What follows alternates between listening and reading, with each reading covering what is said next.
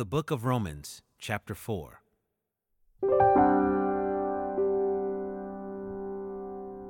What then shall we say was gained by Abraham, our forefather according to the flesh? For if Abraham was justified by works, he has something to boast about, but not before God. For what does the scripture say? Abraham believed God, and it was counted to him as righteousness. Now to the one who works, his wages are not counted as a gift, but as his due. And to the one who does not work, but believes in him who justifies the ungodly, his faith is counted as righteousness. Just as David also speaks of the blessing of the one to whom God counts righteousness apart from works. Blessed are those whose lawless deeds are forgiven and whose sins are covered. Blessed is the man against whom the Lord will not count his sin. Is this blessing then only for the circumcised, or also for the uncircumcised? For we say that faith was counted to Abraham as righteousness. How then was it counted to him? Was it before or after he had been circumcised? It was not after, but before he was circumcised. He received the sign of circumcision as a seal of the righteousness that he had by faith while he was still uncircumcised. The purpose was to make him the father of all who believed without being circumcised, so that righteousness would be counted to them as well,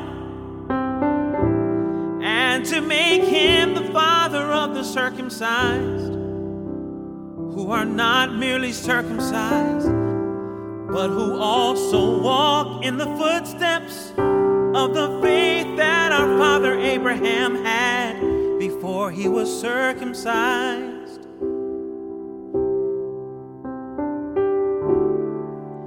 For the promise to Abraham and his offspring, that he would be heir of the world, did not come through the law, but through the righteousness of faith.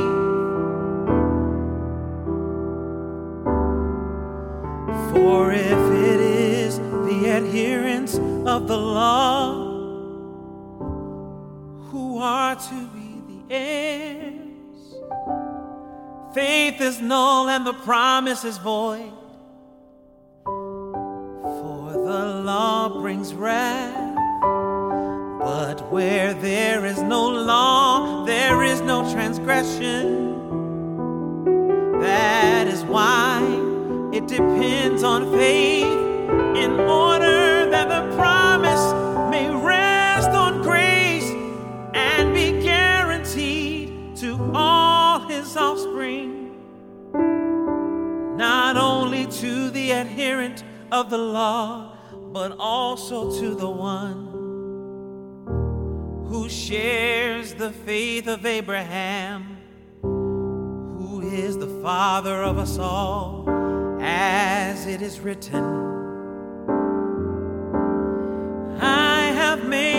father of many nations, in the presence of the God in whom he believed, who gives life to the dead and calls into existence the things that do not exist. In hope he believed against hope, that he should become the father of many nations, as he had been told, so shall your offspring be. He did not weaken in faith when he considered his own body, which was as good as dead, since he was about 100 years old, or when he considered the barrenness of Sarah's womb. No unbelief made him waver concerning the promise of God, but he grew strong in his faith as he gave glory to God, fully convinced that God was able to do what he had promised. That is why his faith was counted to him as righteousness. But the words "it was counted to him" were not written for his sake alone, but for ours also.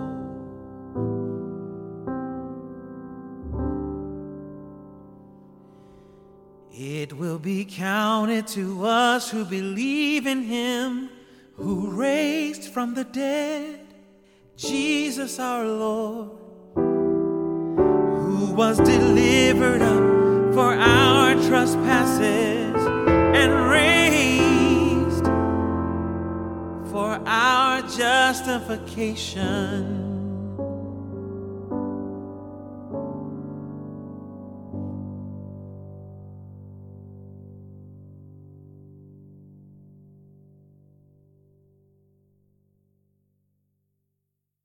Living Water is produced for the Bible Translation Movement in association with Lutheran Bible Translators. Visit lbt.org and illuminations.bible for more on the Bible Translation Movement. Experience Scripture.